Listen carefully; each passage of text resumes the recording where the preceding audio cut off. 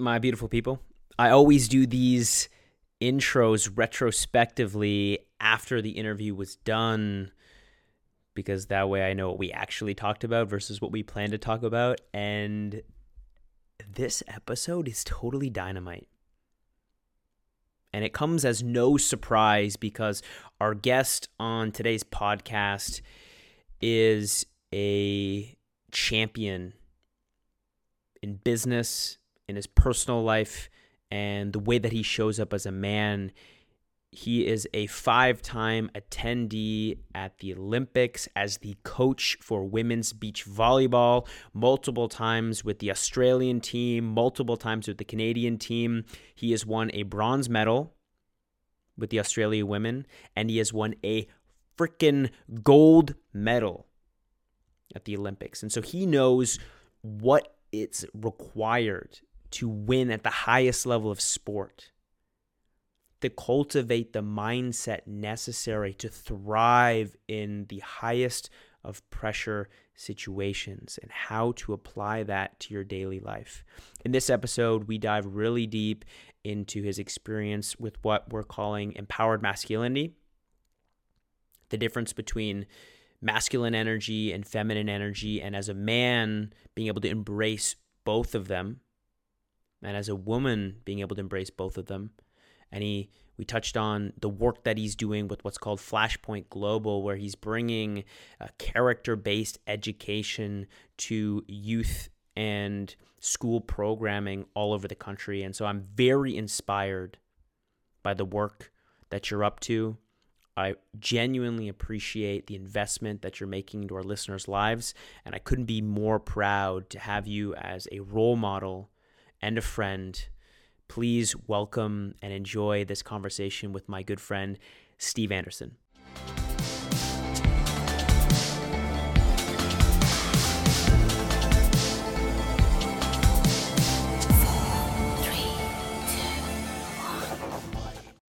This is Gripped. My good friend, Anderson.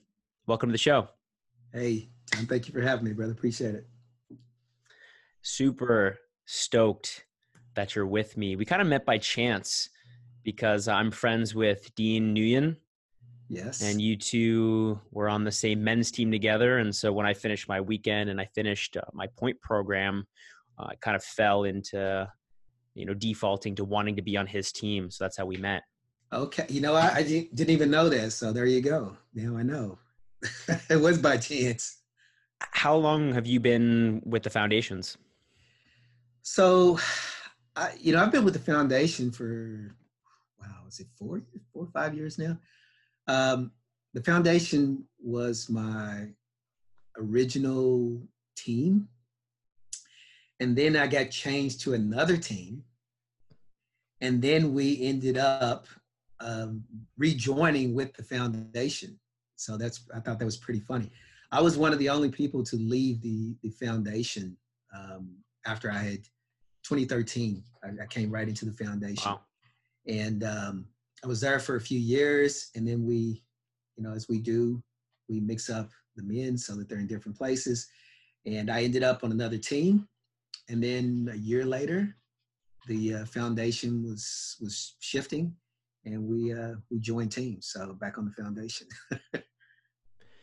I gotta say, I'm very appreciative of how things turned out, because you are such a quiet but powerful presence on our team. And I think that, decades of leadership development and coaching athletes at the highest level has really contributed to how you show up and help contribute to the men on our team.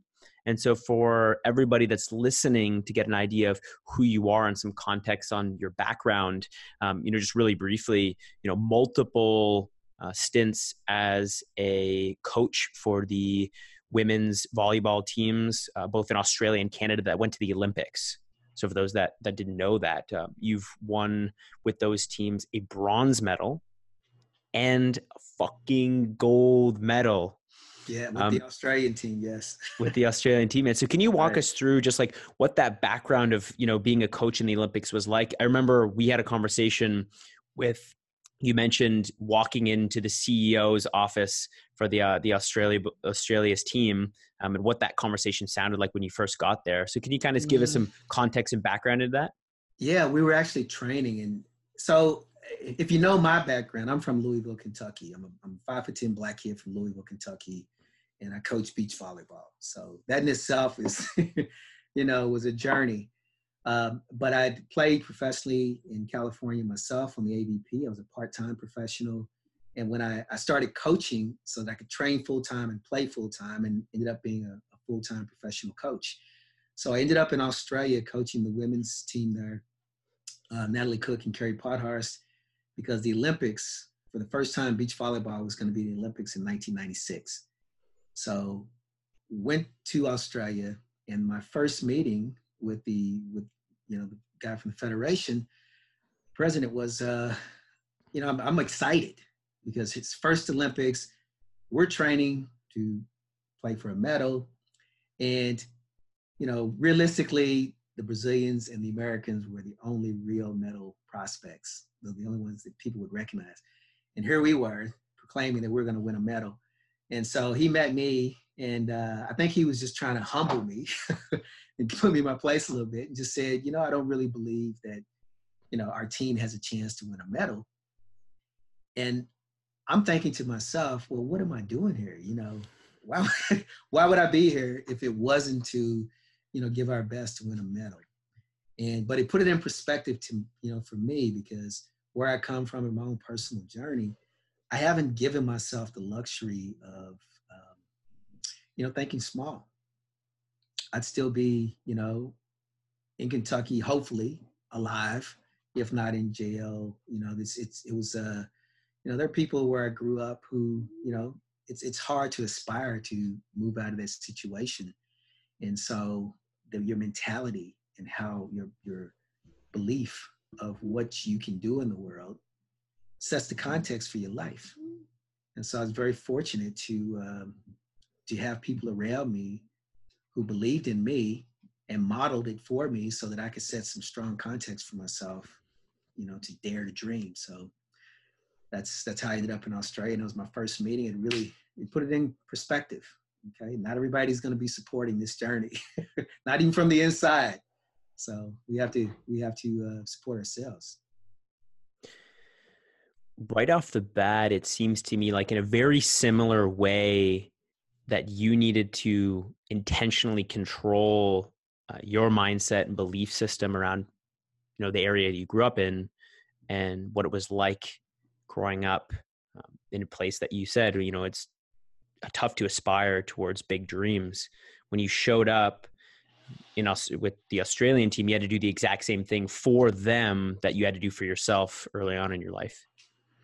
Yeah, and this is the beautiful thing about the privilege I've had to 5 Olympic Games now that I've had the privilege to be part of. And the thing that I recognize from doing something like the Olympics and doing it that many times, and I've had different businesses. I've had a record label, an entertainment company, a restaurant, performance coaching business.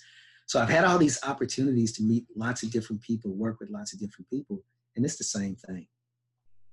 The Olympics looks like this amazing and special event because it's all the best in the world come together to do this thing. But in your daily life, you're tackling the same thing.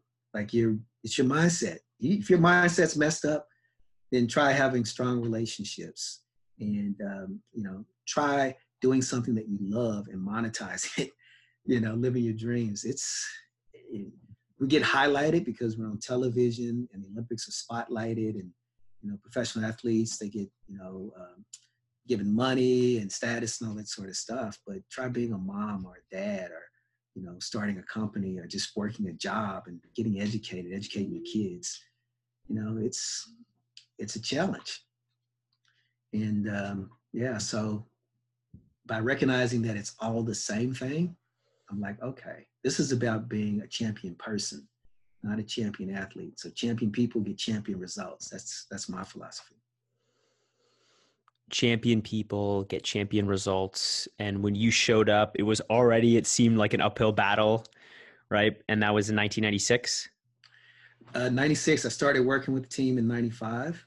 Mm. And we had about eight months, 10 months, and we're at the Olympics. You know?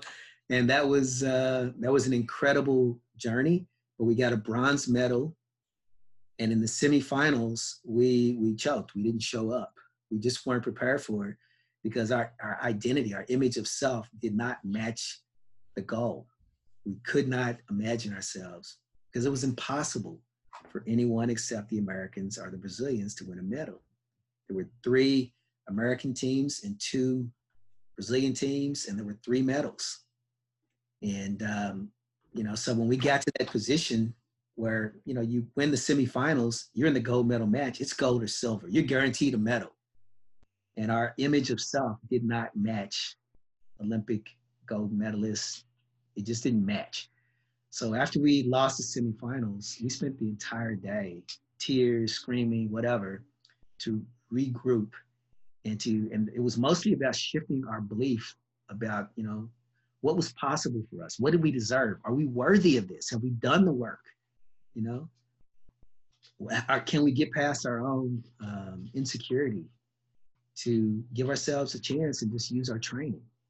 And that's what we did in the bronze medal match. And we won a bronze medal. But we had that going into the next Olympics where we won a gold medal. We had this experience of knowing that this was all about our state of mind and our belief systems. We had done the training, but we got in our own way. So going into the Sydney Olympics 2000, we didn't want to make the same mistakes. So we spent that next 4 years, really working on our mindset and our belief systems. And what we know is like setting strong context. And so we had a super high context that was way bigger than us. It was how we were changing Australia as a country, sport in Australia, how we're creating possibility for young people. It moved out of, doing this so we could be medalists. We could have, the work that we had put in would pay off for us personally, to society, to how is this going to change? What's the legacy behind this long after we're not here anymore? And that's what gave us the opportunity to go there and have courage and to perform when it seemed like it was bigger. The pressure was bigger than we were. Well, it wasn't about us anyway. So when the pressure showed up, it was about the mission and the commitment and the purpose, not about, are we worthy? Do we deserve this? We know the cause was big enough. That sounds like a real uphill battle. I took that note that said identity of self didn't match the goal. Yeah. Identity of self didn't match the goal. So for people that are listening and they're thinking, because I really loved how you portrayed and explained that, of raising your context out of just what's in it for me to what's the bigger purpose. How can we make a contribution with our example of who we're being and how we're going to put in this work? Yeah. How can somebody apply that to their life today? What's one strategy before we move on taking that identity of self to help it match the goal that you need to accomplish? Yeah. So I've got lots of strategies. I do a process called the Champions Map. And one of the tools that I use inside this mapping process is called directive legacy. And directive legacy is literally considering your legacy, the legacy you want, not the legacy you're going to inherit after you finish doing something. You look back and you go, oh, that's my legacy, like this, change that, Directive legacy is consciously considering, what legacy do I want for myself and for others? And then taking that legacy that you create and attaching it to the goals that you have. So if I have a goal, and one of the problems that I have with goals is we set goals and then we do whatever it takes to achieve the goal, even if it means compromising our health, our relationships, our values, integrity, whatever. And then we call that success. It might give you money, it might give you status, it might give you all this stuff. And we have cases today where you see people who have money and status and, power, but can you say that these people are truly happy, or can you say that they're actually, contributing to, advancing the world and world peace and all these sort of things. And it's not necessarily true. So with the legacy, you attach it to your goal. And so if the opportunity that you're getting doesn't match the legacy that you create for that goal, then it's not your opportunity. And so this tool, this directive legacy tool, actually helps you direct your decision making. So when you get to the end of that journey, whatever that journey that you carve out is, you look back and you have the legacy that you intended to have, because that's what's guided you along the journey. And so it's, it just matches law of attraction and all the things that help you to manifest. It's not a magic thing, but the process itself and the tool itself, mentally and emotionally, it helps to keep you in alignment. And it helps to keep you working at a higher level than just trying to, survive. Yeah, it's really about harmonizing success and thriving, and in being, I really hear that, being in alignment. One thing I don't want to beat a dead horse on this point, but I do want to point out, you finished working with the Australian team, and then you walked into working with the Canadian team, and you told me a story about the press conference and kind of what their belief system and their mindset was around winning a medal. And the only reason I want to bring this one up as well is because we see athletes at the highest level of sport, and we think they must be impenetrable, they must be invincible. Like, there's no way that they have the same mental battles and barriers that I'm facing on a daily basis. Except you finish working with the Australians, you walk in to work with the Canadians, and they sounded to have had a very similar mindset. It was really interesting for me because it wasn't a walk-in to Canada, by the way. It was a very stringent process, 3 interviews, panel of 6 people, it was a visit from Australia to Canada to meet everyone, just to make sure it was good. And so I was on this my final visit. They said, okay, you're going to be the coach. They offered the job. We set up a conference. Yeah. After all that. And I had a vision, right? I had a real vision that they really bought into. And so my time here, I was here for about 3 days, and I visited, the facilities. We have this amazing facility in Downsview Park. I met the people, the athletes I'd known for a while. I'm like, we have all these pieces here. This is, why are we doing better? All the pieces are here. And, Canada had already had a bronze medal. John Child and Mark Heese in '96, the Canadian men won a bronze medal at the first Olympics. So there was a history of success there, but the Canadian program hadn't been successful in 10 years. And so I came here in 2013, and we had this press conference, and I've been preparing for the press conference. It's my first address of, all the stakeholders. So, I've written the speech and I've been practicing it, and something just didn't seem, every time I met someone or went somewhere, the speech just didn't seem to do it. So literally, I'm about to walk into the conference room for the press conference, and I've got the speech, and I just basically tear the speech up. And I walk in, and the first thing I say to them is, thank you for having me here. I see some familiar faces. And John Chow, the bronze medalist, was actually in the room.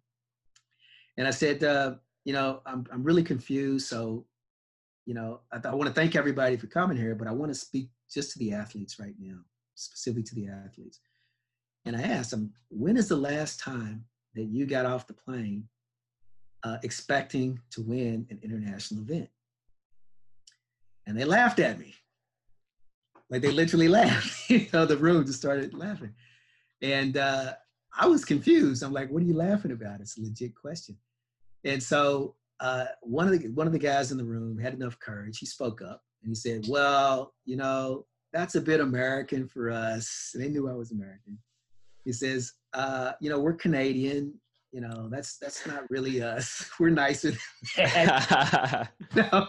And that's more American. We're just not like that. And I said, really? I said, well, okay, I just got here. I've dealt with Canadians before, but haven't lived here. And I don't know much about Canada. I'm learning. But I know that hockey, ice hockey is Canadian. And the one thing I know about hockey is every Canadian team, no matter what age group, what league, whatever, they get off the plane, they expect to win. They know they've done the work. They know they've earned it. They're worthy. They don't get off the plane just wanting to compete. You know, they expect to win. So as far as I'm concerned, that's the Canadian sporting attitude. And by the time I leave here, the thing that I want to leave is when Canadian athletes get off the plane, they are there to win because they know they've done the work and they deserve it. And so now, you know, they don't laugh. There was a young man in the audience who was sitting there, and when I asked about, you know, have you got off the plane? When's the last time you got off the plane expecting to win? He's kind of looking at me, and I just noticed him. He's staring at me like, where are you getting at? And when I got to the part about hockey, and every team, Canadian hockey team, gets off the plane expecting to win, he's shaking his head. He's like, yeah, you're right. You're right. And that young man is in our program today. He's on the national team, and he would have been, I think, 17 at the time. He's one of our brightest athletes now, and he came from a hockey background, so he knew exactly what I was talking about. And our women are number one in the world and defending world champions right now. So when our athletes get off the plane, they know they've done the work. Makes me wonder how many men that are listening to this show are putting in the work. They're prepared to go into that business meeting. They're prepared to do that pitch. They're prepared for that sporting event. They're prepared for their moment. But the context that they're holding, the belief system that they have, is not in alignment with what their goal ultimately is. It's exactly what it is. It's exactly, we talk ourselves out of so much. And I could have done this myself growing up. You know, Louisville, Kentucky, where I grew up, it's a beautiful place, great people. You know, when I was growing up, it was a factory town. You could, you know, retire from a job, you could pay your house off, send your kids to school, give them a better life. And when the factories moved away and, you know, you had people with university degrees competing for the same jobs as people with high school degrees and no education, you know, no degree. And then, you know, the gangs and all the stuff that people had to do. And you know, now it's a really difficult place for a lot of people to, you know, to even aspire to anything more than what they already know. And I think there's lots of places in America and maybe around the world where, especially young people, you know, they've felt hopeless. And if you look at the depression and everything else that's going on with young people, you know, we've lost our sense of community and support and modeling for young people. And you know, it's tough. It's tough to think that, yeah, I can have an idea of how I want my life to be, and then I can resource it and resource myself and then create that life. And so that's one of the things that was done for me through, you know, great role models and, you know, my mother and her values and beliefs, and my father and my stepfather and just people around me, and gave me the opportunity to see possibility and to not treat it as a fantasy, but as a destination where I could like model success from someone who's already done it and create my own mindset, educate myself, resource myself, get a team around me. Like, it's not a fantasy, it's not positive thinking. It's really strategic thinking and strategic doing and creating that success, building that success, you know. It's a champion people get champion results, but success is built, not born. Champions are built, not born. You know, you build it. Yeah. I think the word that stands out the most in that last conversation we had was around possibility. And creating a possibility for your future, making sure you're taking the necessary steps to step into that. What there isn't right now, from my perspective, we're in the middle. For those that are listening to the show, who knows when? It's March 31st, 2020. We're in Toronto, Canada. The province of Ontario just locked down all mass events, no mass events until June 30th. So more than 3 months from now, because of the COVID-19 virus pandemic that's happening globally. And so what there doesn't seem to be right now is any possibility. Yeah. And what I'm wondering is, how does the champion still see possibility? How do they think about themselves? How do they think about their families? How do they think about their communities, and ensure that they're putting themselves and their community in the best position to come out of this thing, not only with possibility, but living into it? Yeah. So I'm fortunate personally because this is my life story. And so I'm not talking about something, you know, that I read and studied. I've had to do that stuff afterwards to put some framework around what I was living and to upskill myself. But this is exactly, this is the time. So, you know, people were thinking, okay, this is changing times. Well, the world has already changed. This is the lag time between the tipping point where something happened, the COVID-19 crisis happened. This is an economic crisis happening. We just don't feel that in our homes yet necessarily. Some people do, but there are places where people don't feel that this is an economic crisis. And, you know, we imagine that the old normal is going to come back. And it's not. The world has changed. So right now, understanding that there's a lag time between the tipping point and the living point is an opportunity. Just like, you know, we were talking before, just like with the stock market, you know, when the stock market goes down, most people panic and sell. And the people who are going to make money 5, 10, 15 years from now, they're buying. So because of the opportunity. So it's the same exact thing. And the lag time, the time before it hits your home, is the time to pivot, to shift direction, to do something that's going to be appropriate for the next 3 to 5 years, instead of doing the thing that you mastered that's been serving you for the last 3 to 5 years. And this was always happening. It was always coming this way. It's just that the COVID-19 has accelerated the timeline. So with technology and the changes in, you know, the way that we do things, that's always been coming. So I would say the first thing is holding the context of seeing the opportunity and understanding there's a lag time. If it's hitting your home right now, if you've lost your job and all that sort of stuff, then you understand the world has changed. So again, you're in a position, if you've already been affected by it, this is the time to pivot. When we don't do change is when we're comfortable or when security need is high and we have to just stay with what we're doing. That's not now. Anyone who stays with what they're doing and they're in a career that has shifted and won't come back, like sport, I'm in sport. Who's going to be sitting in an audience, you know, of 60,000 or 30,000 or 10,000 people in the near future? Yeah, not for the next 3 to 6 months. Not for the next 3 to 6 months. You know, the Olympics is planned for next year. Who's going to, you know, they've had their plans for who's going to get on a plane and go to Japan, to Asia for next, we don't know. I don't know if there might be a vaccine, who knows? This thing could be managed. If there's a vaccine, it's probably a year away before it's safe enough for everybody. So, you know, even in my situation, I am planning my pivot. How am I going to, even with our athletes, we've already pivoted, and our athletes are in quarantine right now. Not just self-isolation. Some of them are actually in quarantine because they were in Australia. You know, they were in the Asian region, so they've come home and they've got 14 days of quarantine.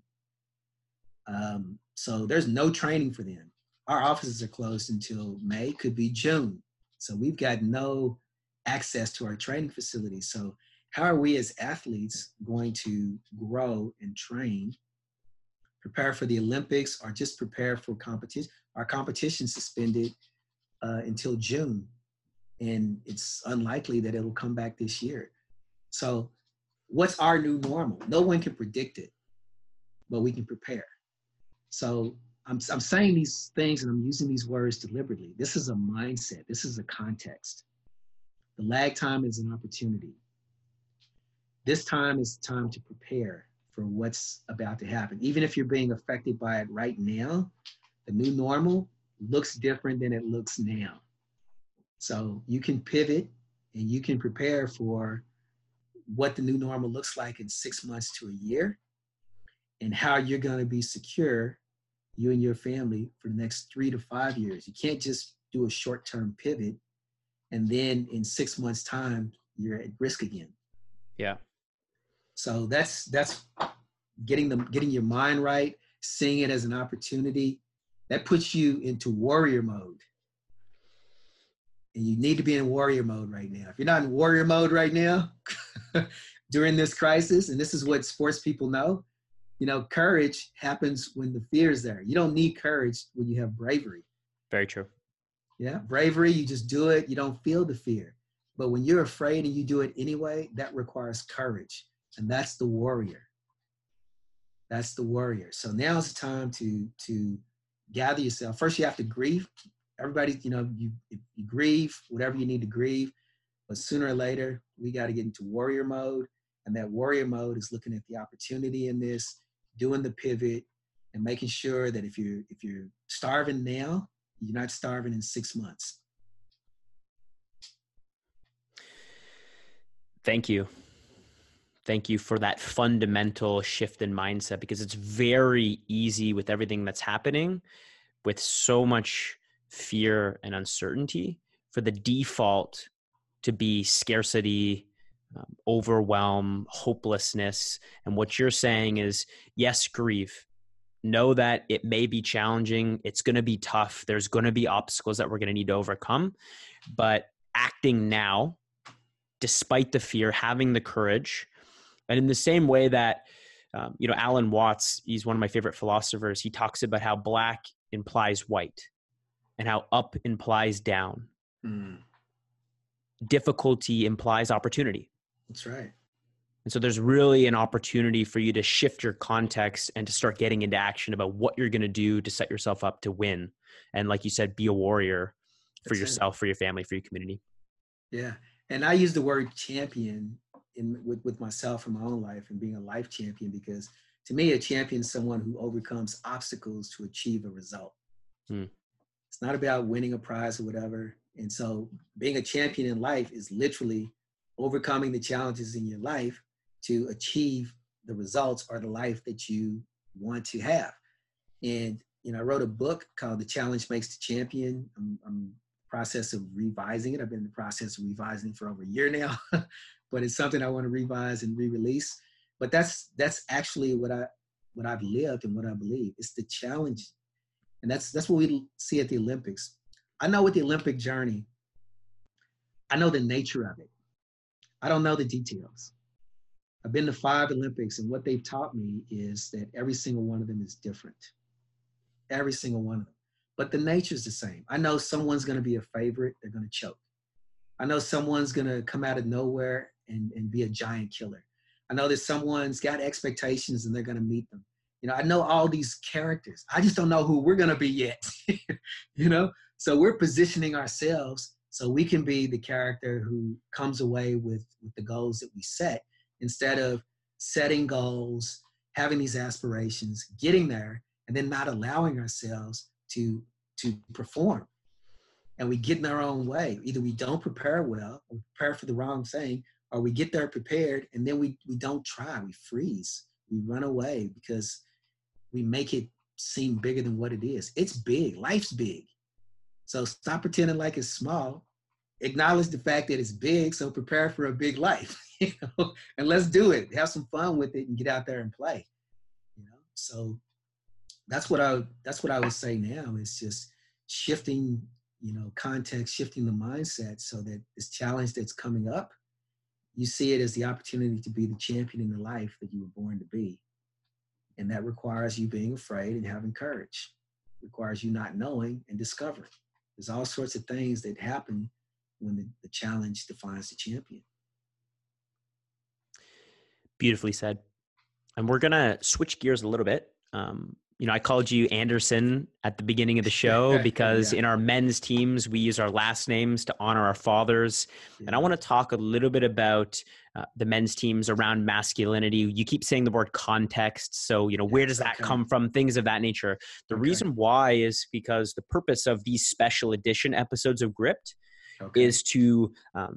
is to highlight members of the Circle Up community. It's the men's mental health project that we're running to change the way that we look, talk, and feel about men's mental health, about masculinity, and to give men the tools that they need to be successful, self-sufficient men. There may be women listening to this podcast as well. And for them, it's a real opportunity for them to see what a successful, self-sufficient man should look like, and to help stand and be a stand for the men in their life to be able to accomplish that. And so where I want to start with the kind of the men's work, if you could share with me just when you say the word context, so that we're all standing from the same place, what does context mean to you in the context of what we're talking about right now? Okay. So first of all, I'd like to say thank you to you and how much I appreciate and admire you and what you're doing. So, we belong to a community where we have a men's team. So we have a team of men who meet on a weekly basis. It's not a support group like where you get together and we talk stories or go out and party and all that kind of stuff. It literally is a community where we get together and we're able to be unlike where I know to be anywhere else. So I'm able to be vulnerable. I'm able to be authentic. I know that I'm not being judged. We have this agreement through shared experience that we're there for the success of the other men who are there as well, not just our own success. So there's this sacred space that gets created, and you're creating this for young men, what you're doing with Circle Up. And when I came to the first Circle Up meeting at the fire you had, man, you don't know how much I was moved. You really, I tried to express it to you. I've got an 11-year-old son, and what you're creating, the world you're helping to create for him I thank you. Thank you. Appreciate that, man. Yeah. So context. So with context is the way it was described to me by a man who uses it a lot, like in his daily life. He's made himself a millionaire in working in finance, and literally uses this with every phone call he makes and every important thing in his life. So he uses this really well. And the way he described context to me was context is like a suit or a coat that you put on, that you wear, that helps you hold an identity that generates your thoughts, your words. It's everything that comes from you comes from this context. And I've heard context described a lot of different ways, but when I was trying to come up with words or something that represented a context, I really couldn't get it until he described it as something that I can put on, which was really interesting to me. And I use this with my athletes. So if I have an athlete who is just naturally a kind person, just doesn't really, tap into that beast, so they might struggle with high pressure situations because, they really feel under pressure. They might be oversensitive or whatever it is, to whereas someone who really, taps into that, that inner beast all the time, they might not be sensitive in their partnership or on the team. They might be, disruptive in the team because they're only coming from their own, perspective. To whereas, this the flip for the other people who are always worried about the team and how they fit in. When it's time for them to just show up and be more self-focused and let that inner beast come out, they struggle with it. So when we use this idea of context, and it's almost like them putting on a character, and just in a couple of words, like mine right now is empowered masculinity, is the context that I find that is powerful for me right now in life. It's what I'm living in life. It's the challenges that I have in life. So as a context, when I'm in a situation where I can choose to be stable, be the rock, be calm instead of, letting my emotions take me over, having courage when I might want to freeze or fight, when, the things that really are traits of masculinity, empowered masculinity. I'm not talking about macho. Macho is not masculinity. Having to dominate people or acting out of fear or insecurity is not it's the opposite of masculinity. We confuse macho with masculinity. I'm not criticizing macho. I'm just saying it's not masculinity. So for me to be empowered in my masculinity, I have to choose love. I have to choose vulnerability. I have to choose care for someone else instead of trying to protect myself, and defend my insecurity. So that's my context. And I put it on because in the moment when it's happening, I may not be feeling that way. My fear might rise up. So I have to remind myself, and it literally is like, boom, empowered masculinity. That's so key, because I think we could both agree that if you don't intentionally, I heard the word so many times, if you don't choose, yes, if you don't choose intentionally and proactively what your context is going to be, you may not be happy with the way that your default context shows up. Oh man, how do we even build our default context? It's like, describe to me how you learned how to walk. How'd you learn proprioception and balance? How'd you learn all that sort of stuff? You go through the process, then you end up with a walk that shows your personality and your character and your image of self and how the world works. And if it's inefficient, you're stuck with it because it wasn't deliberate, And so, and that's what we deal with in athletics all the time, is people show up with their identity, who they think they are in the world. And they show up with this concept of what they think the world is and how it works.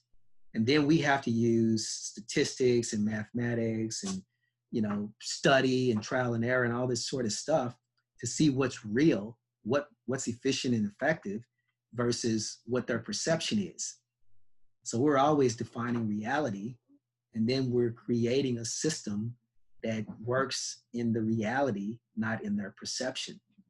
So same thing with context. I mean, how did your default context get built? Was it through some traumatic experience, or was it in a moment of power? And now you're stuck. So not a time to be stuck with a default context that doesn't serve you. No, definitely not. One of the conversations that I want to have with you is around empowered masculinity, which you've described as the current context you're choosing. Yeah. And I do want to ask you, for those people that are listening that are kind of curious about, what does empowered masculinity look like? If you could walk us through some of the ways that shows up for you, that'd be fantastic. And can you talk about the contrast between empowered masculinity and what culture is describing as toxic masculinity? Yeah, man. So you can't talk about masculinity without talking about femininity. And we have confused so many terms in our language, especially English, where the same word can mean so many different things. And then if you change the tone or context, and so our language is so confusing. So when we talk about masculinity, people get it mistaken with male. Both men and women have masculinity and femininity. And we talked about being toxic, toxic masculinity. Well, there is no such thing as toxic masculinity. Masculinity isn't macho. Masculinity isn't insecure. Masculinity isn't dominating someone. Empowered masculinity. So I'm just calling it empowered masculinity to help make a distinction, because disempowered masculinity looks like acting violent because I can't express myself. It looks like being defensive when I'm challenged and trying to do something dominating or violent or whatever to get my power back, or being degrading, whatever it is. So this whole concept of toxic masculinity, I mean, I understand the term, but it confuses what masculinity is. It's almost like saying, what's the opposite of love? Once you love someone, like giving love means that if you accept them for how they are and how they're not, what can they do to where you take your love back? Because if it's conditional, then that's not love. So people say hate's the opposite of love. I don't think so. I think once you give love, once you are, love, there's no opposite. I think it's, this duality is what we deal with. Love is the only thing that I know that's absolute, because once love is given, or once you have love, that means however that thing shows up, you accept it. So there's nothing that can change it. To whereas, the same thing with masculinity. When you show up and you're able to and really trust yourself, when I can trust myself that I'm going to be okay, no matter what my environment is doing, I'm going to be okay, no matter what my partner's doing, no matter what you say about me, that I'm safe and secure, then I can show up as love. I can show up as security. I can show up as stability. I can show up as logic. I don't let my feelings and emotions make my decisions for me. I'm a man. I'm supposed to have feelings. I have to I have to be passionate. I wouldn't get off the couch. I have to feel something about something. Otherwise, why would I do anything? Why would I put myself in front of danger for my family if I didn't feel something? I have to feel. I have to have emotion. But if my decisions are driven from my insecurity and my fear and my being impulsive and my lazy, I'm not going to be a man. I'm not being masculine. And so as a masculine man, I have to come to terms with, when I'm being creative, that's my femininity. There are things that have masculine energy and feminine energy. Work, that's masculine. And I'm talking about like business. That's a masculine energy. But money is a feminine energy. You must attract it. You can't bully it into your life. So if we can just, first of all, separate masculine and feminine from male and female, because we all have it. And I've heard the term toxic femininity. And I heard a feminist describe it as, that's just men trying to get back at women for the term toxic masculinity. And she has a point in that the femininity is creative. It is movement. That's femininity. So when femininity changes its direction like the wind, that's femininity. It's not masculinity, linear, logic. That's masculinity. So a woman who is being in her masculine energy is thinking logically, working, in a very structured way. That's not her being a man. That's a woman who's accessing her masculine self, her masculine energy. We both have the same. And some people won't like that, what I'm saying, because they want to. There's gonna be a lot of people that won't like that. Well, if you say that men and women don't have masculine and feminine energy, then you have an argument. If you say that men are all masculinity and women are all femininity, then okay, we have a conversation and you have an argument. But if men and women both have feminine and masculine, when do men access their feminine? We have men's teams, and I had an issue. First of all, I had an issue trusting men before I got on the men's team. Before very common. Very common. I'm a man who's been in competition most of my adult life, even as a young person. So what I know to do with men is compete. And so hugging another man, I was very guarded, because there's not a lot of safety in the world. And this is like creating safety for our young people is one of the things that I'm very passionate about. And there's a lot of abuse and misuse, and you can't trust. And adults don't play games with kids. And there's a lot of mistrust amongst adults with letting other adults be around their children. Now we used to have communities where young boys could be modeled what it was to be a man, because they were in the community of men and they got to see other men who weren't their father, and got to see their father interact with other men and interact with other boys. We're losing that, if not lost it. So we just have all this distrust between people. And so that was me. I was like, I showed up. Now I'm hugging another man, and I'm like this, like an A-frame. Like there was no intimacy, there was no vulnerability, there was no care in it. So now when we greet with genuine hugs. And I grew up in the U.S. and North America, and I think we confuse sexuality with intimacy. And so if a man's hugging you, then he must be something sexual about it. And so don't hug me, don't. So all these sort of ideals that aren't really real. They're just our own insecurities and things we've made up to protect ourselves in this world where we don't trust. It's my son's phone going off in the background. Hey. In Kingston. So it took me a long time, and men on my team used to joke about me and to me about hugs. And you still hugging like that?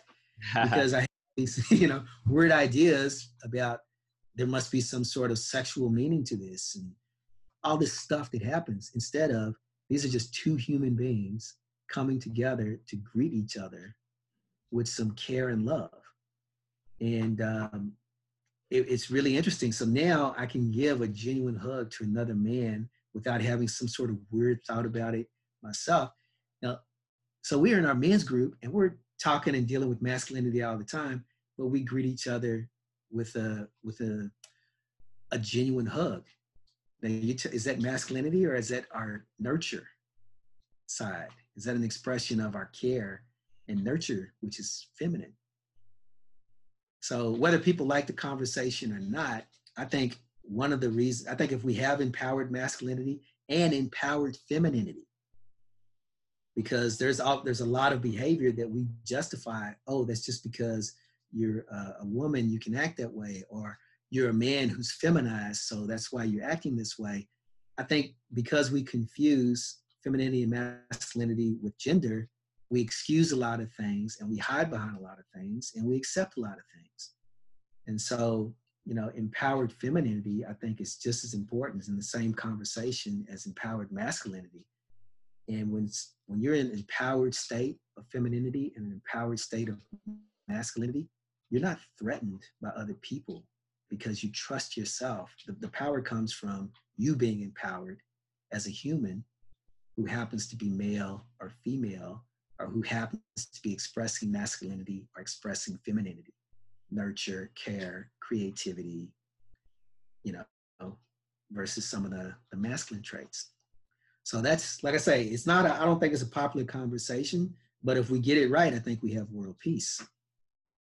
Because if you look at all the stuff that comes out of macho and all the stuff that comes out of insecurity, and if you look at all the stuff that comes out of, resentment and revenge and all this sort of stuff, and then you look at our problems, it's no wonder we're not in community anymore. We can't collaborate. We don't trust each other, and we don't trust ourselves. Yeah. Well said, man. And I think everyone can agree right now that everyone's missing what hugging feels like, given coronavirus and social distancing. You give a pretty good hug, man. Now I do. Now I do. But I've gotten over myself. And I know I spoke a lot, but this is such an important thing, because you look at our schools, you look at our young people, you look at young adults, you look at suicide rate, you look at depression, you look at medication. We don't trust ourselves. We don't feel equipped to cope with normal life. And that's you look at all the stuff that's showing up now in society, and all the issues that we're having, and kids showing up to school and with guns and all that kind of stuff. There's no safety, and the safety comes from self-sufficiency and being able to teach yourself that no matter what's going on in your environment, you're going to be able to find a way. I'm going to be able to find a way to be safe, healthy, and thrive. And if I don't believe that I'm safe, there's no way for me to feel, to be healthy or do healthy things. I'm just in fight, flight, or mode. And then I'm not even in my right mind. I'm not my prefrontal prefrontal cortex I'm in fight and flight and Yeah. freeze. And now I'm trying to relate with you. Or I'm trying to walk out my front door and interact and go do what I need to do when I'm feeling like I need to be running away or freezing or fighting someone. You can see it in our schools, man. Kids are fighting all the time. Yeah, man. I think to punctuate this point, and we're actually going to, shift gears into the last bit of this podcast, just to punctuate that point, not this past weekend that just happened, but the weekend before, my roommate and I spent virtually the entire day in High Park because of social distancing. Virtually nobody was there. And we sat on a bench together in the sun. We had our headphones on. He's my best friend in the whole world. He bought me these headphones. And the beautiful thing about these headphones is we can sync our music and listen to the exact same songs. Oh, wow. That's and so technology. Wow. I know we synced up Porter Robinson, who's an amazing music producer. He produced an album in 2013 called Worlds. That's just phenomenal. Actually, Nguyen, he's the one that introduced us both to Porter Robinson. Okay. And we're listening to him on this bench, and Ian pulls his headphone off and he says to me, "It's too bad that there's this bias around masculine intimacy." And we had a very brief conversation about that. And then maybe 5 minutes later, he walked away to go to the bathroom, and I was kind of sitting there by myself. And when we came back together, I'm not sure what it was. We were listening to Fellow Feeling from that album. Beautiful song. I highly recommend, if you're listening to the podcast, check out Porter Robinson, Worlds. And it clicked for both of us at the exact same time. And we've cried together many times, but we just gave each other one of the best hugs that I've ever had from anybody in my entire life. And I felt so comfortable, so secure, and so real. And it reminded me, and I had a phone call with my mom later that day. I said to her, I'm really, with everything happening right now with COVID-19 and coronavirus, one of the biggest regrets that I have is all of the opportunities that I had to give you, Tara, who's my sister, and my dad, real hugs with no barriers and no, what is this? Just like full, beautiful embraces. Those are some of my biggest regrets when I had those opportunities, because now we don't have that opportunity. Yeah, it's unfortunate, man. And, I was getting emotional a little bit earlier just thinking about my son, and there's just all sorts of stories behind that with my father. But the intimacy and intimacy amongst men, like, if there's a question about, am I gay? Do I have some sort of, question about my sexuality or that person's sexuality, or, is this appropriate? We have all this stuff in society today that tells us what's going on is wrong. And we can't express ourselves fully and be accepted. So we hide, we do all this sort of stuff. Then we act out all this stuff. It just gets crazy. But if we can just put it in perspective and separate the things that need to be separated. Intimacy and sexuality aren't the same thing. They just are not the same thing. Intimacy amongst heterosexual men is intimacy amongst heterosexual men. Intimacy amongst men who are in a relationship, a gay relationship, that's intimacy.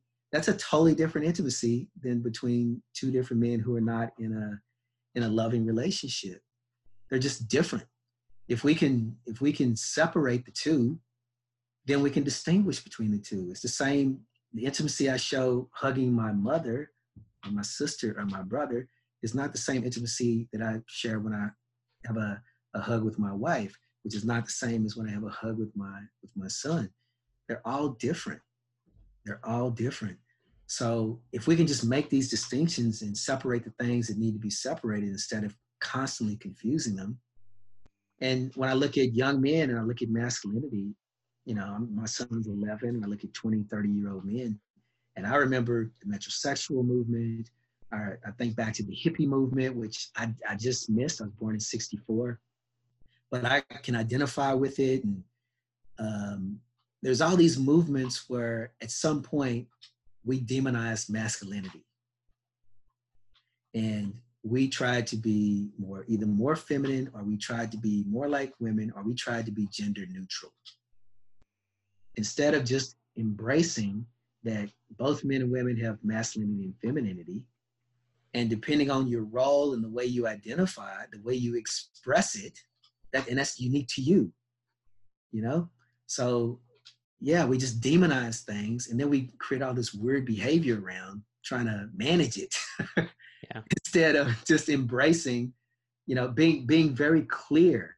If you're trying to have a sexual moment with someone, then it should be clear that this is a sexual encounter. If you're trying to have a brotherly encounter with someone, then it should be clear this is a brotherly encounter. And as that clarity is there, then you should be free to express yourself within that context. For sure. And if it's a brotherly encounter, it's not sexual. If it's a sexual encounter, it's sexual. Yeah. And just the clarity itself helps us. But if we're going to allow ourselves to be confused and not have these conversations, not get clear with each other and just act out on each other and hide away who we are and what we are and, and let it come up in these weird ways, we're going to keep having the problems that we're having. And right now, what comes after COVID-19? We need community. I don't know what opportunities we're going to have to be face-to-face with each other and be in community. And we need to find ways to express intimacy and care and love and team and collaboration, the way we do in our men's team with each other. We don't always agree, and sometimes it gets heated, but there's genuine care for the other person's success. We suspend our judgment. We call ourselves out when we have it. Like that's an amazing environment. So if we can just interact that way as human beings, and especially between the sexes, because it gets weird when it's male, female, and you're heterosexual, because the sexual energy comes into it. And then we start getting weird with each other. We get weird around other men when the subject of when our woman becomes present. All of a sudden we go into competition mode, I'm not a woman, so I don't know how it is for women, so I can't speak to that. But, and same thing, I'm not homosexual. I don't know how it is, but I have homosexual friends, and being able to show intimacy, brotherly intimacy with them, I don't want to feel weird about it. And they don't bring me sexual energy, they bring me brotherly energy. Let's have a brotherly exchange, so that's just being real with each other and getting rid of the confusion is a big step.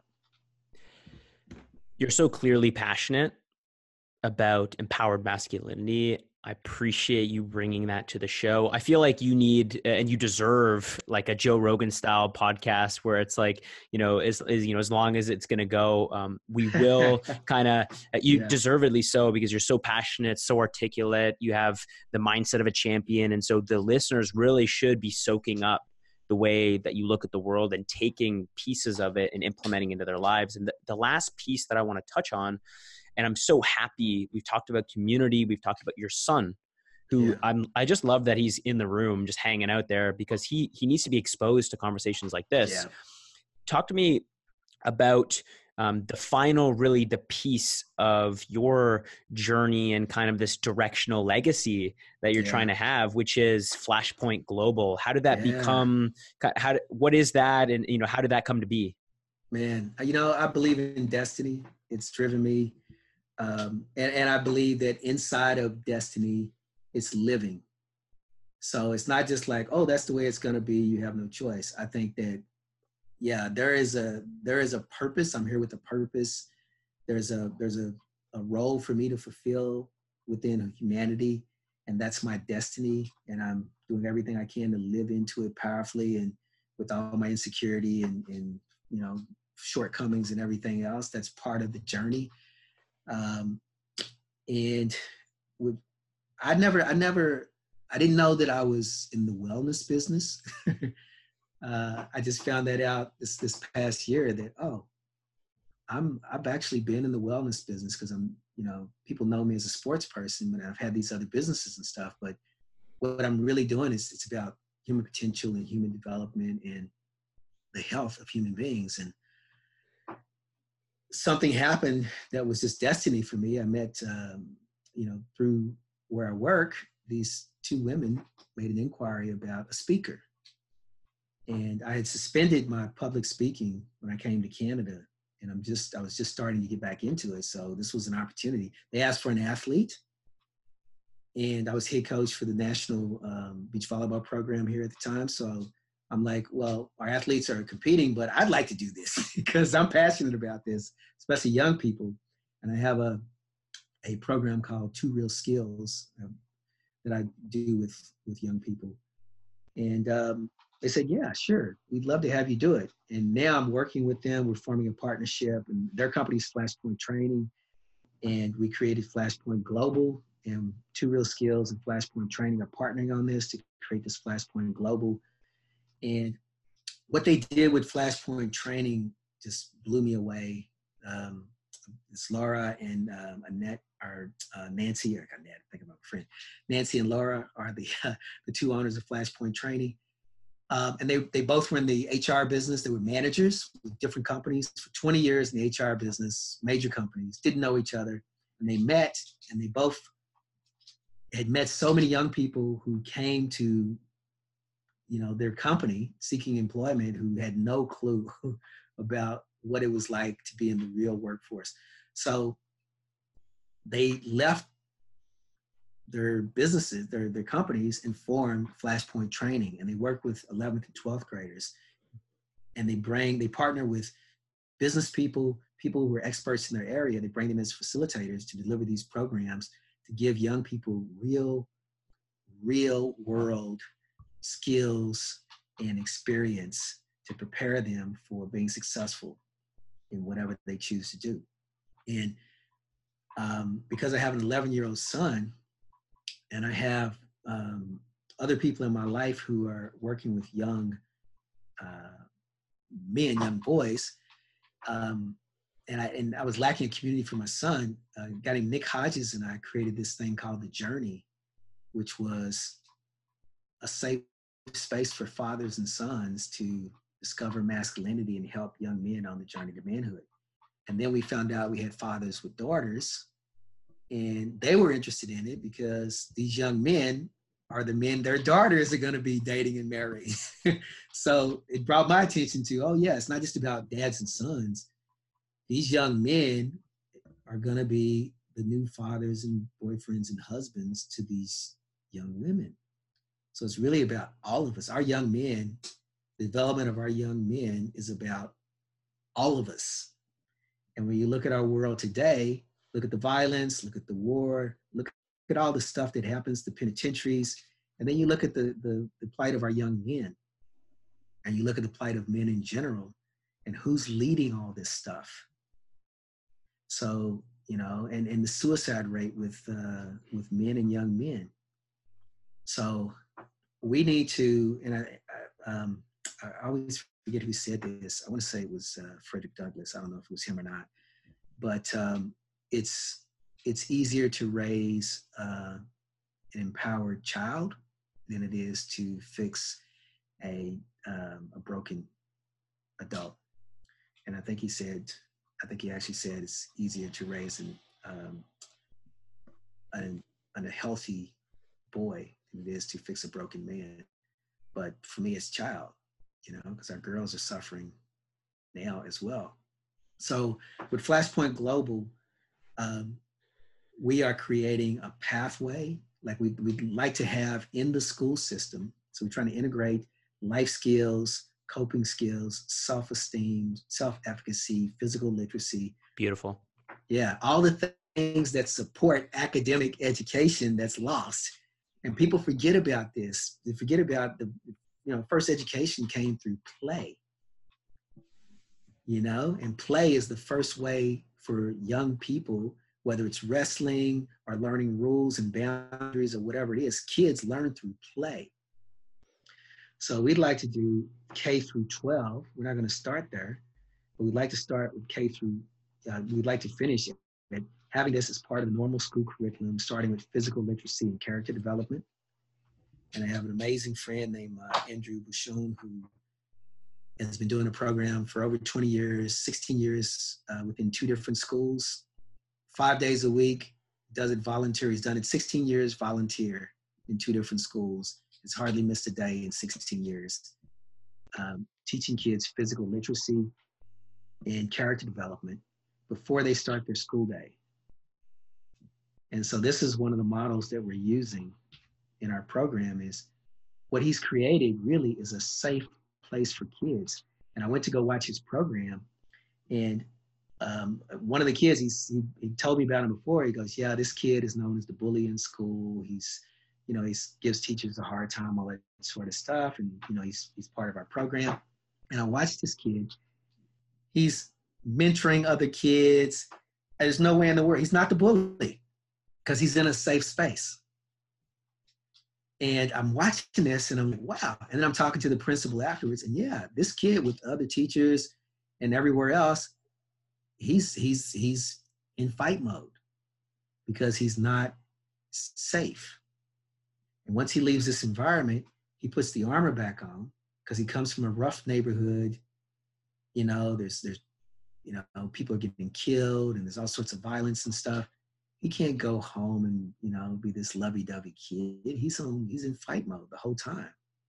And then he comes to school and he's being judged and criticized and, with clothes he's wearing, all this kind of stuff. He's in fight mode. But he comes to this one space and he's only competing with himself. The way Andrew has it set up, it's heavy competition. He pushes the kids hard, but it's only who they were yesterday compared to who they are today. Got it. So they're free to help each other and root for each other in the whole event because who cares what you're doing? I'm not being compared to you. I'm only being compared to who I was yesterday. And what he creates for them, these kids know that he's there. There's no judgment. He just wants them to win, and they feel safe. And that's the first thing. For me, it's safety, health, and thriving. We like to go straight to health and thriving. And if we don't have a sense of safety, you can't be healthy or thrive. And we got another friend, Ish Joseph, does the same thing through sport. He's created an environment where kids come and, the leadership, the ownership that they have in their own growth, it's incredible stuff. And he's another pillar of the community. Over 20 years, been, when they have issues at school, they call this guy to come in and be liaison with the police and everything else because he's so trusted. And he's got I've met adults, generations of people who have been influenced by him and still see him as a mentor. And it's just incredible stuff. So we're using these as models to, first of all, create safety for not just the kids, but the students, not the students, the teachers and the staff. Because who's supporting teachers now? We as parents, we used to back the teachers. When I went to school, I was born in 1964. So when I went to school, if I messed up in school, if my parents got called, my parents had the teachers back. What did my son do? Mm-hmm. And I got in trouble right in front of the teacher, and the teacher knew that they had my back. Then I went home and got in trouble. That's just the way it was. So now your kid gets in trouble in school, we show up, we want to know what the teacher did wrong and what the teacher's failing to do to pull the best out of our kids. And then we complain to the principal, and the principal is trying to appease us as parents. They don't have the teachers back anymore. They can't have the teachers back because they're afraid of getting sued or having the complaints to the board and stuff. So the teachers are showing up. They're passionate, but who's got their back? Mm-hmm. So they're disengaged and disillusioned and all this sort of stuff. And they're dealing with kids. You can't even be firm with the kid anymore. So a kid calls you a name, gets up in the middle of your class, walks out or whatever. What are you going to do? After you send them to the office a few times, what are you going to do? You can't even fail kids here, through the 6th grade. So I'm a kid, I can't fail. What leverage do you have with me? You have no leverage with me. Yeah. So it's just a really interesting situation. So we want to create, through this program, safety for everyone, then get it healthy, which requires skills and systems, and then get it into thriving. One final note as we close off, and I think it bears repeating, and I'll preface the quote with, I am so inspired, genuinely, and I'm so grateful that there are men like you who are going into our communities and living their higher purpose, trying to make a difference for young people, because Yeah. you are, you're setting such a fantastic example, and our communities, as a result, future generations as a result, are going to be in a way better place than they are today as a result of men like you. And so I want to repeat that last quote and then use it as a challenge for the listener and for you and for me. And I really want to bring it back to that. It's about me now, it's about you now, and it's about the listener. Yeah. It's easier to raise a healthy boy than it is to fix a broken man. What can you and I do after we leave this podcast today and tomorrow and over the next couple of weeks to live into that future of creating and building up healthy men, healthy young boys? Well, I think we can make a commitment to, first of all, building an environment where boys can be safe and healthy. And, you know, the conversation I'm in right now is about this empowered masculinity and the fact that men have masculinity and femininity. Women have masculinity and femininity. And we seem to be at war with each other instead of honoring and appreciating each other and appreciating inside of ourselves our own masculinity and femininity, and using it in an empowered, healthy way, and giving that example and creating that environment for our young men to understand that they have masculinity and femininity. You are supposed to feel deeply. If you make your decisions from your feelings and you're upset, you're going to, you know, as a strong person, as a person with power, who's physically strong, you know, who has influence, you can't go around the world acting impulsively out of your emotion because you do extreme damage. Doesn't mean that you don't have the feelings, but learn to deal with these feelings in a healthy, productive way, express them in a healthy, productive way, instead of through violence and greed and insecurity and ego and all this stuff that we as men use as tools to mask the fact that we don't feel safe. And for women, you know, we've you know, I hear women say things like men are advantaged and all this sort of stuff. And men have shaped the world throughout most of the world where men have some sort of advantage. In some places, you know, women can still be stoned in the street for, I think that you are doing something improper. Or, you know, women can be abused in a way, in a sexual way, because of the way she dressed or whatever it is. We as men will group together and attack women, you know? So yeah, we have built our own bed here where we've built a world where a lot of this behavior was accepted as just being a man. And, you know, and now we're in a world where it's not acceptable in public. But as men, we still celebrate some of this behavior and we keep passing it along. And so I think we need to manage ourselves in a way where we get really clear on the type of man that we want to be and the type of man we want our sons to be. And we start creating that. We start having some honor and some community and some standard about being a man. And that's where I think empowered masculinity comes into it. But there's so many of us that are broken in some way. And society helps to reinforce that through the messages that we get. You're supposed to act this way. You're supposed to be this way. This is the way to be a man. And it's destructive. And it doesn't recognize and honor the femininity in a man without turning it into something that's cowardly or less than or weak. And so, you know, nurture is not weak. And boys and girls need nurture. It may look different. Fathering looks different than mothering. You know, nurture for me and my son, we wrestle, we're joking around. I'm being a little bit rough with him and he's laughing and playing and he's learning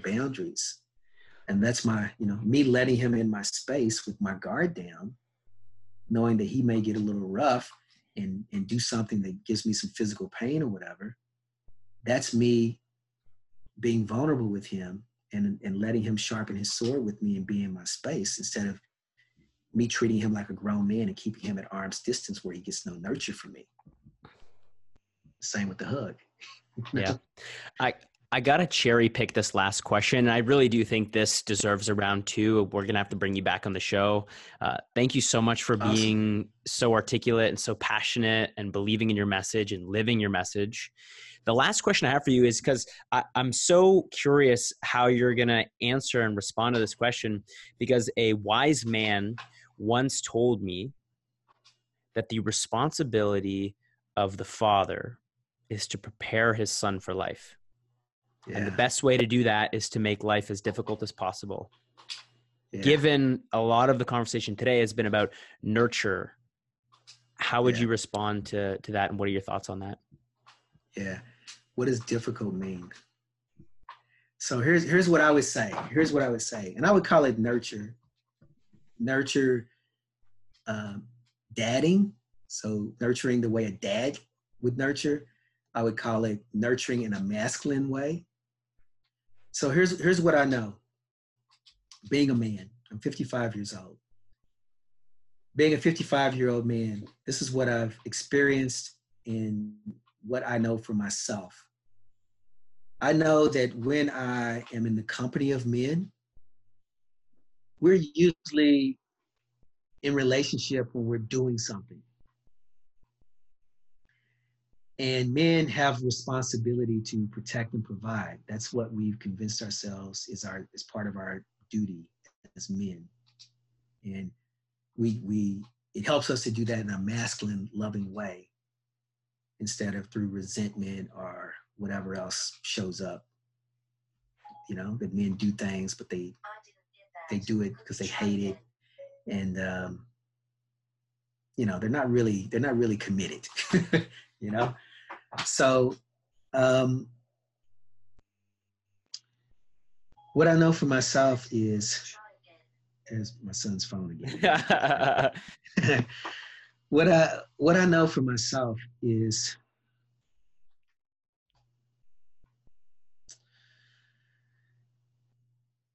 my nurture as a father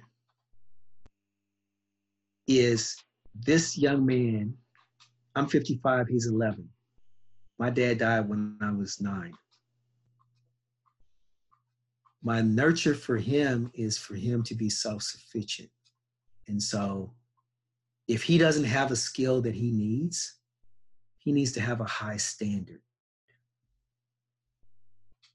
I can try to bully him into that standard, thinking that, you know, barring any sort of like medical miracle where I can live to 150, I don't know if I choose that anyway.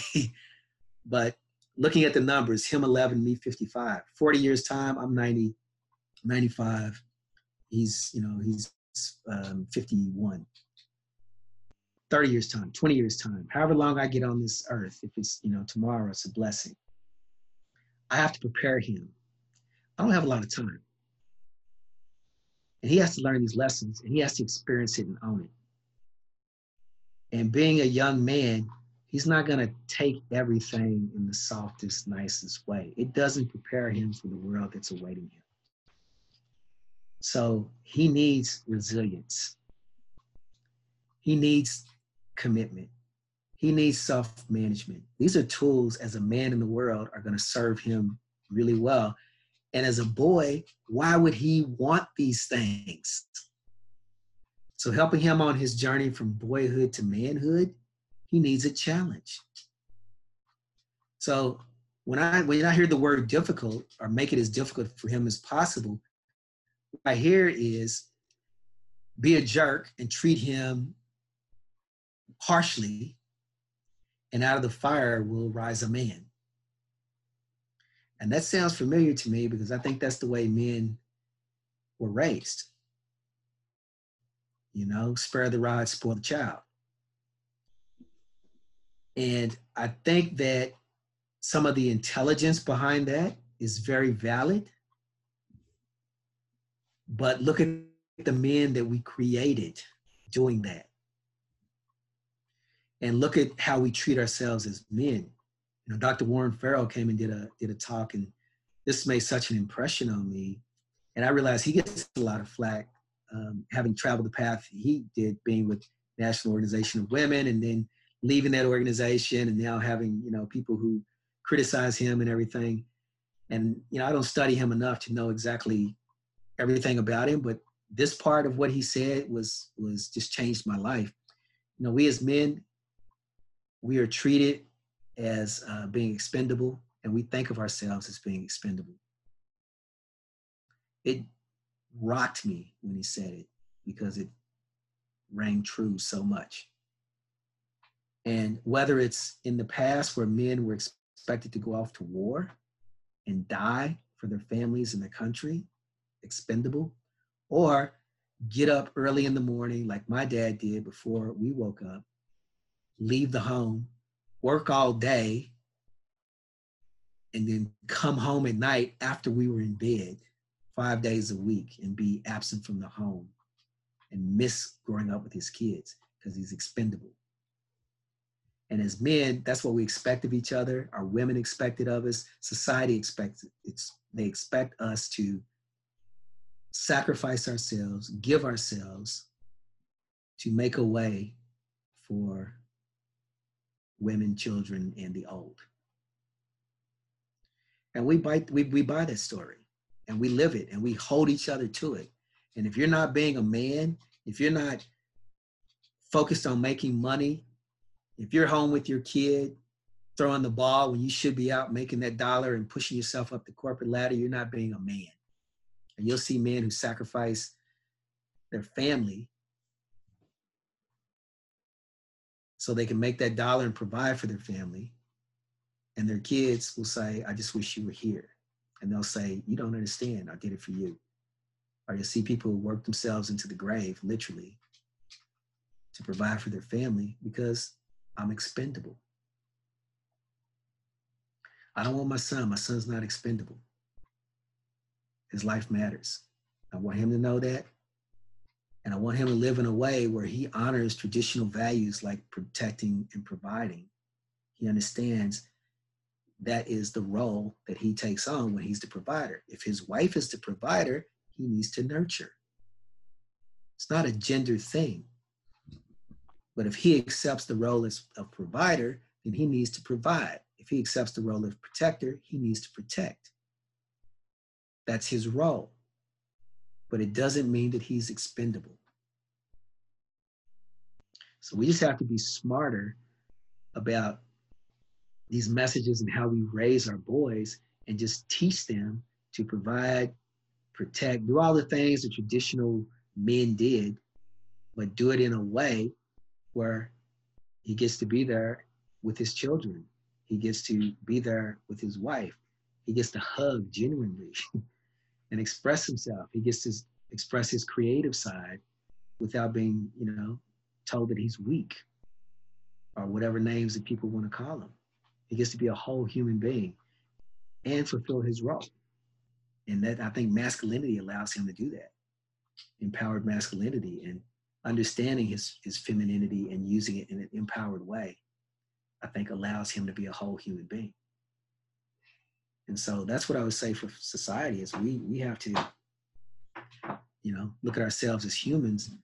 But this whole thing about, gender doesn't matter, and we're all, the race doesn't matter, and you kind of all this kind of stuff.